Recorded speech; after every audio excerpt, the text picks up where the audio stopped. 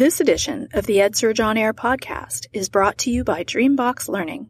Dreambox Learning is an adaptive, online, K-8 math program designed to complement classroom instruction and proven to positively impact student outcomes. Just go to www.dreambox.com/edsurge for more information.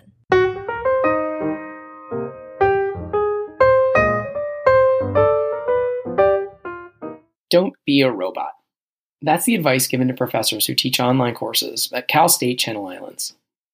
It sounds obvious, but it addresses concerns I've heard from many professors that teaching on the internet will be sterile and transactional. No one wants to feel like a cog in the wheel, not when it comes to something as important and personal as teaching and learning. Cal State Channel Islands now even offers a 2-week training course for professors that it calls Humanizing Online Learning, full of tips and strategies for forging personal connections with distant students. It's an unusual professional development effort that focuses more on the emotional side of teaching than about conveying content. Hi, I'm Jeff Young, and for this week's EdSurge On Air podcast, I sat down with two folks behind the Humanizing Online Learning effort. Its creator and instructor, Michelle Pacansky-Brock, and the college's Vice President of Technology and Innovation, Michael Berman. I was surprised to hear how teaching online can involve so much passion and even some tears. We'll have the conversation right after this. Looking for a way to get students excited about learning math and help boost their performance? The Dreambox Learning K-8 online math program personalizes learning for every student while empowering educators to raise student achievement. Its adaptive learning technology analyzes how a student is handling math problems and keeps them in an optimal learning zone by providing each lesson at the right level of difficulty.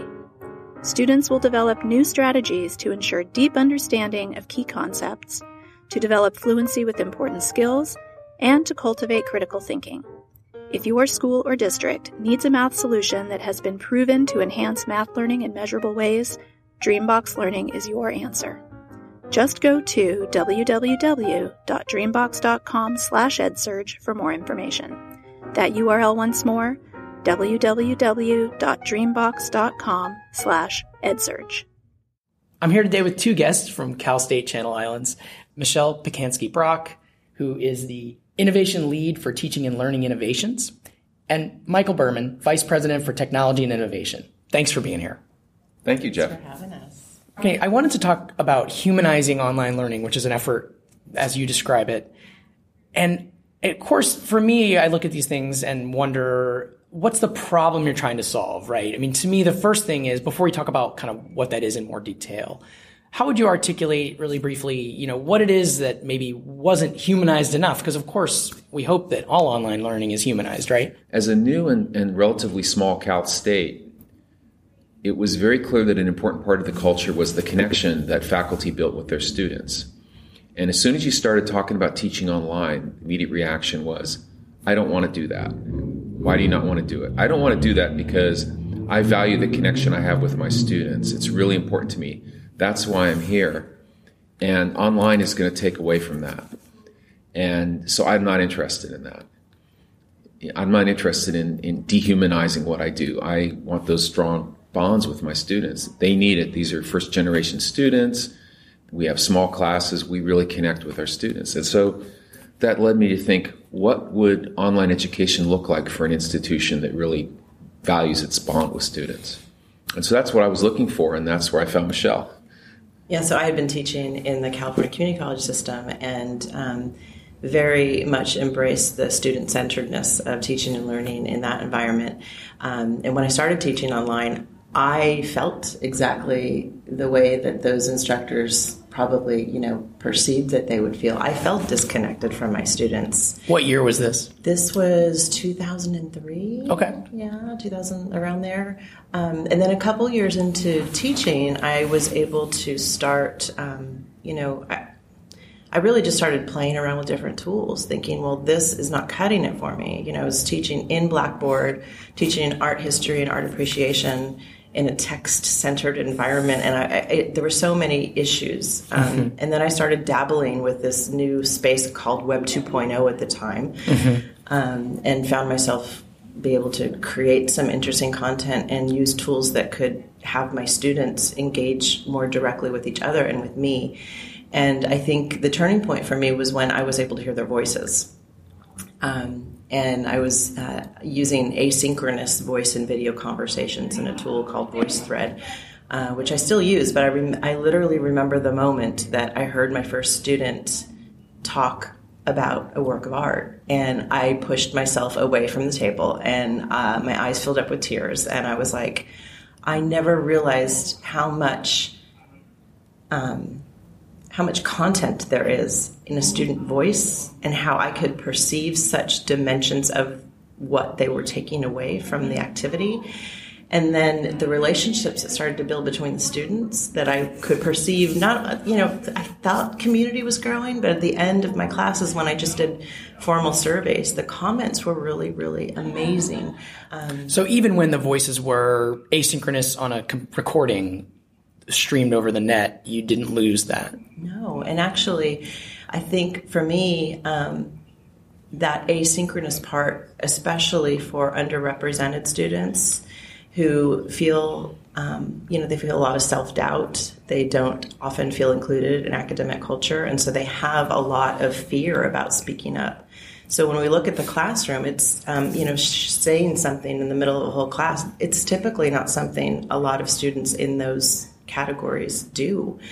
But when you have the opportunity to stop, record again, listen to it, and then see yourself develop over time. So that's where things really kind of popped for me. It's interesting. I was thinking as you were talking, Michelle, that we use the metaphor of the student voice. We talk about the student voice, and yet for you it was literally hearing the student voice that was the aha moment and the moment of connection. Mm-hmm.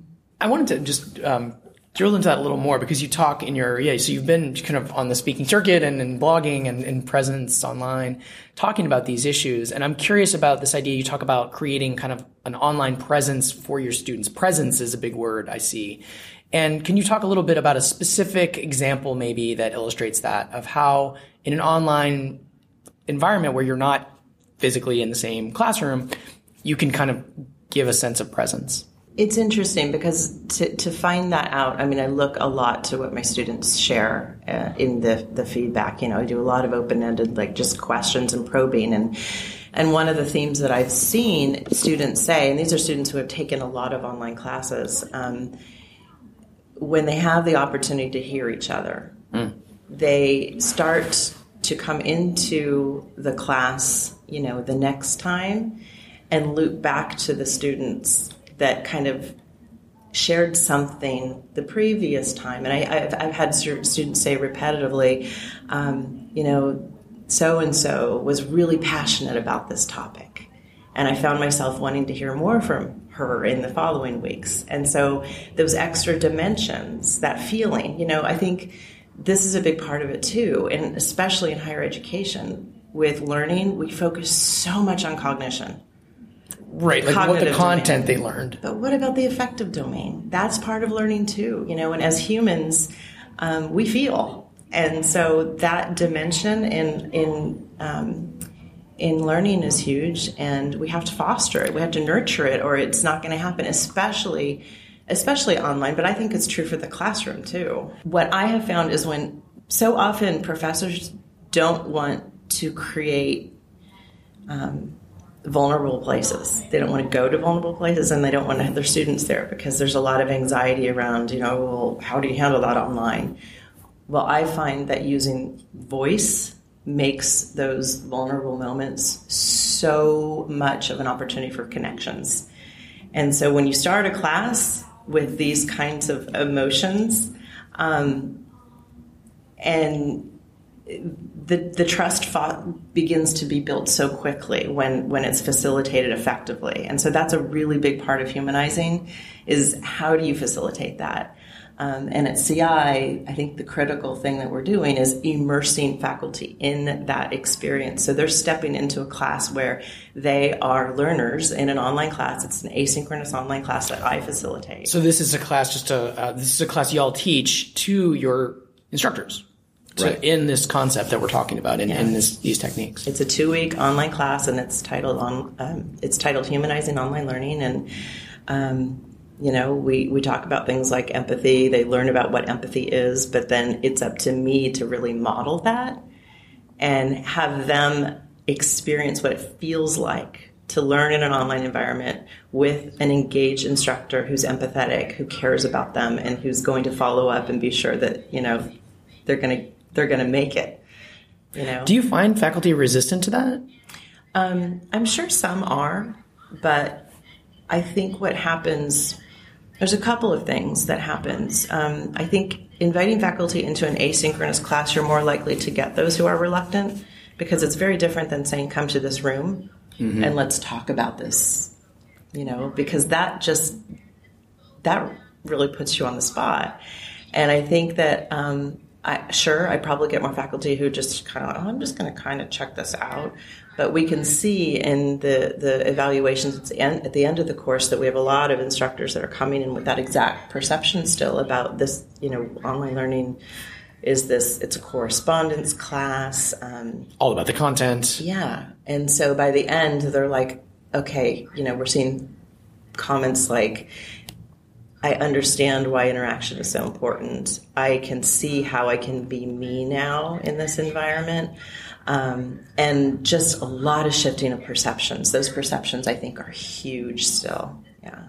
And one of the things that I think is so powerful in what Michelle is doing is the modeling. Because if you think about it, the generation of instructors we have right now, most of them have never had an online learning experience. They've never been a student. They've never been a student in an online learning experience, especially never in a good online learning experience. I mean, they've probably had some kind of online instruction module for some, we all have these online things for state compliance where we do these 45-minute courses, and it really is just checking a box, right? You've gone through and you've looked at the content and you've taken little quiz questions that you just take to get right.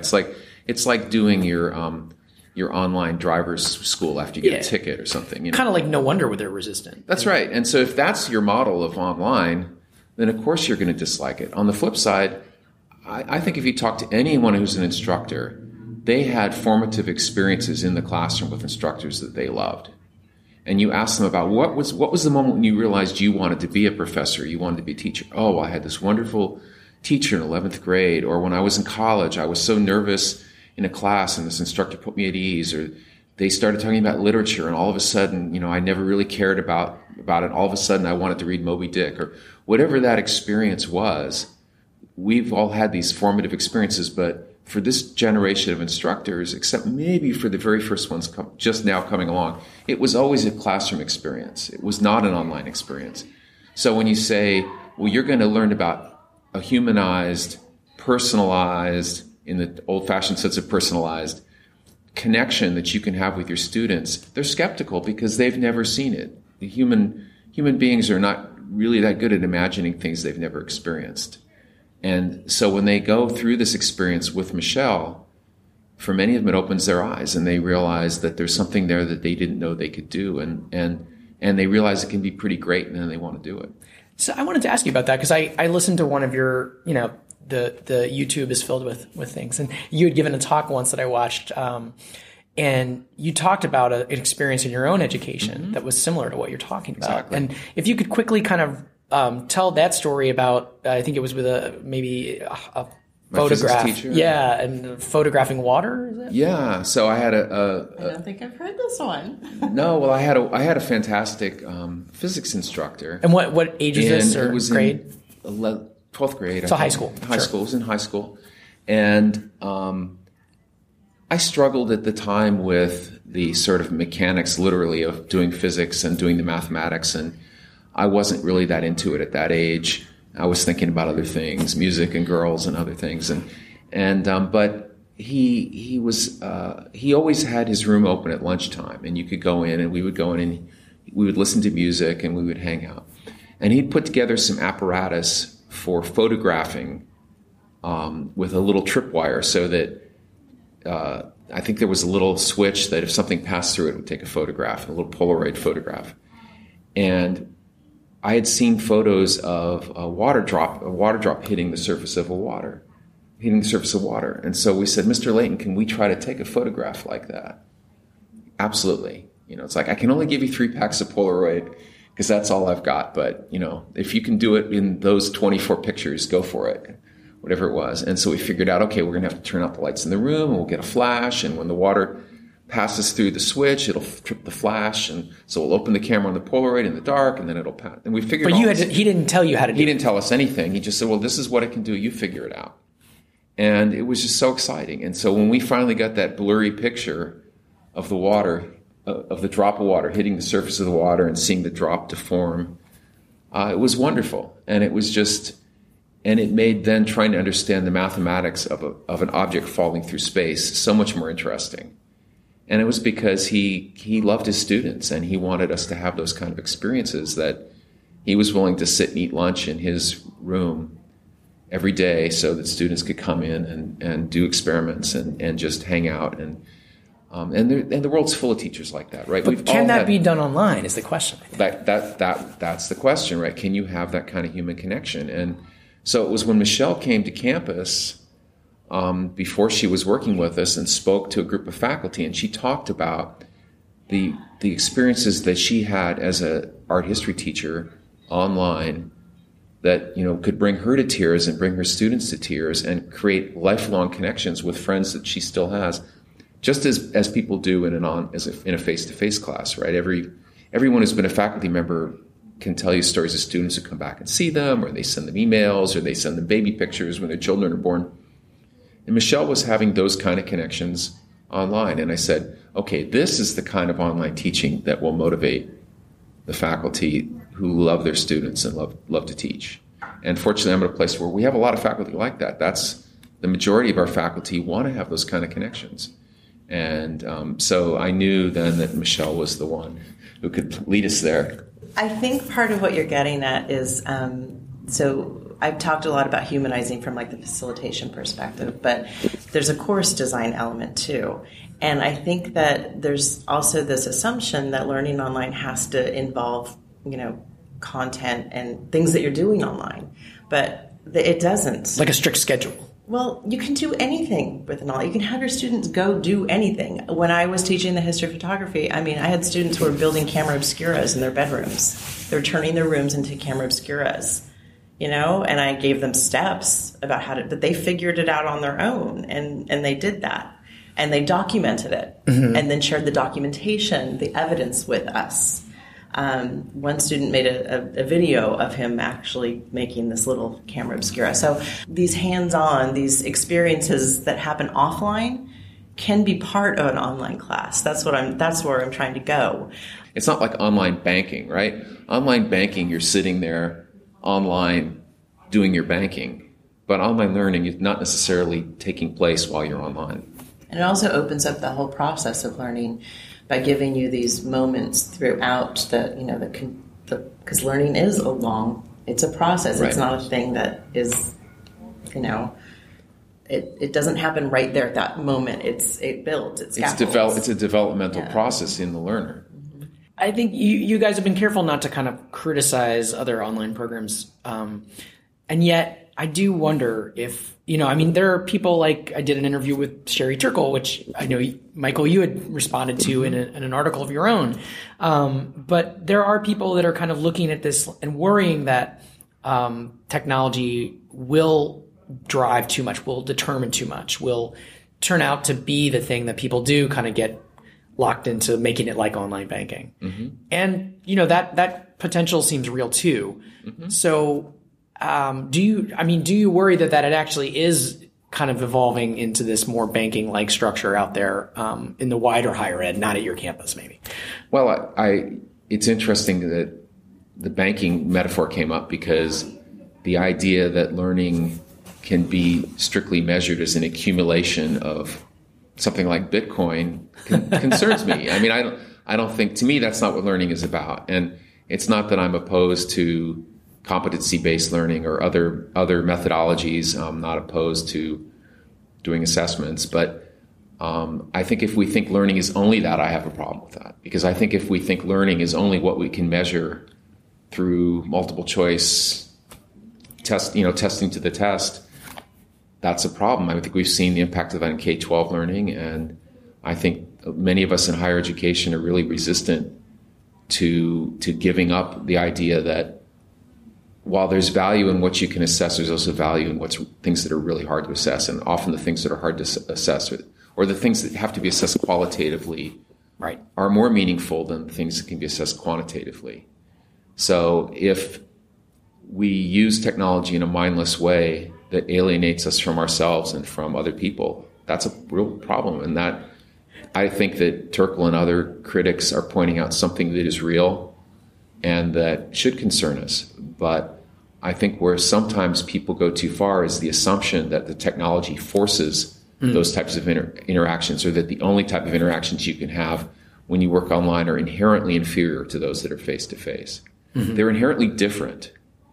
But I think that what I take in inspiration from Michelle and others like her, she's finding new ways to communicate to people that in some cases are better than what they're able to do face-to-face. They're better because they provide access to people who simply wouldn't be able to get access to the instruction any other way because of their life circumstances, whatever they might be.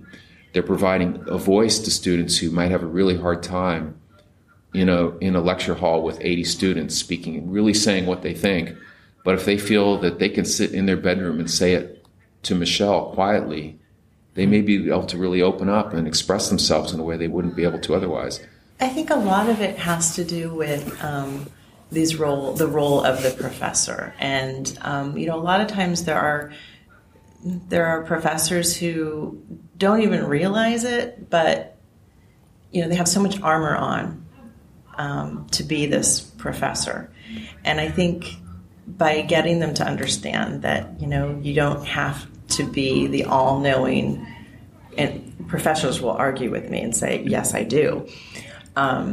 But when you can create opportunities to be vulnerable and to maybe not be perfect, it starts with something as simple as speaking to a webcam, and I had a professor in a class last year, and she said, well, I started out recording these comments, and these are secure class conversations on webcams. She said, and I would do about 500 takes before I actually submitted it. And she said, no, I'm down to about 499. But those strategies, just... But your message is actually you can send the second take, even if it's a little shaky? If it's a class conversation, why does it have to be this flawless, polished thing? It's not in the classroom. Conversations don't happen that way. There should be some spontaneity. The opportunity to record is there, and that's what's so great about it. But and I model that too, I'll leave a comment at 11 at night before I'm going to bed. And, if they see me when I'm not perfect and they hear me when I'm not perfect, I stumble. I think that finding those words in conversation is just part of the beauty of conversation. So, I think that that's a big part of it. And I have professors at CI that have shared that with me. Now that I feel more connected because I don't feel the need to be so perfect all the time. And that's a hard thing to get a professor to embrace. But I think once they can do that, it starts to change things. They're more approachable to their students. Then you start to have more small conversations after class if you're teaching in the classroom, and those kinds of hallway conversations are really meaningful. Great. Well, I really, I think I'll leave it at that. But thank you both for joining us. I appreciate this. This is and it's an interesting challenge to focus doing online learning. Yep. Thanks for having us. Thanks, Jeff. You've been listening to the EdSurge On Air podcast. I want to make one brief clarification. The essay mentioned during the conversation, where it was an essay that was kind of responding to a Sherry Turkle critique, that essay was actually written by both Michael Berman and Michelle Pacansky-Brock. I recommend folks check that out. We'll have a link on our podcast page. I also recommend folks check out a new podcast by Michelle Pacansky-Brock called Humanize Ed, and we'll link to that on the page as well. This episode was edited and produced by me, Jeff Young, and was recorded between sessions at the EDUCAUSE Learning Initiative annual meeting in Houston. And now here's the part where I remind you to subscribe. We're on all the podcast apps, and you can find us on your iPhone or your Android phone. You can give us a grade on iTunes, or send suggestions or ideas for future guests to feedback@edsurge.com. We'll be back next week with more conversations about the future of education. Thanks for listening.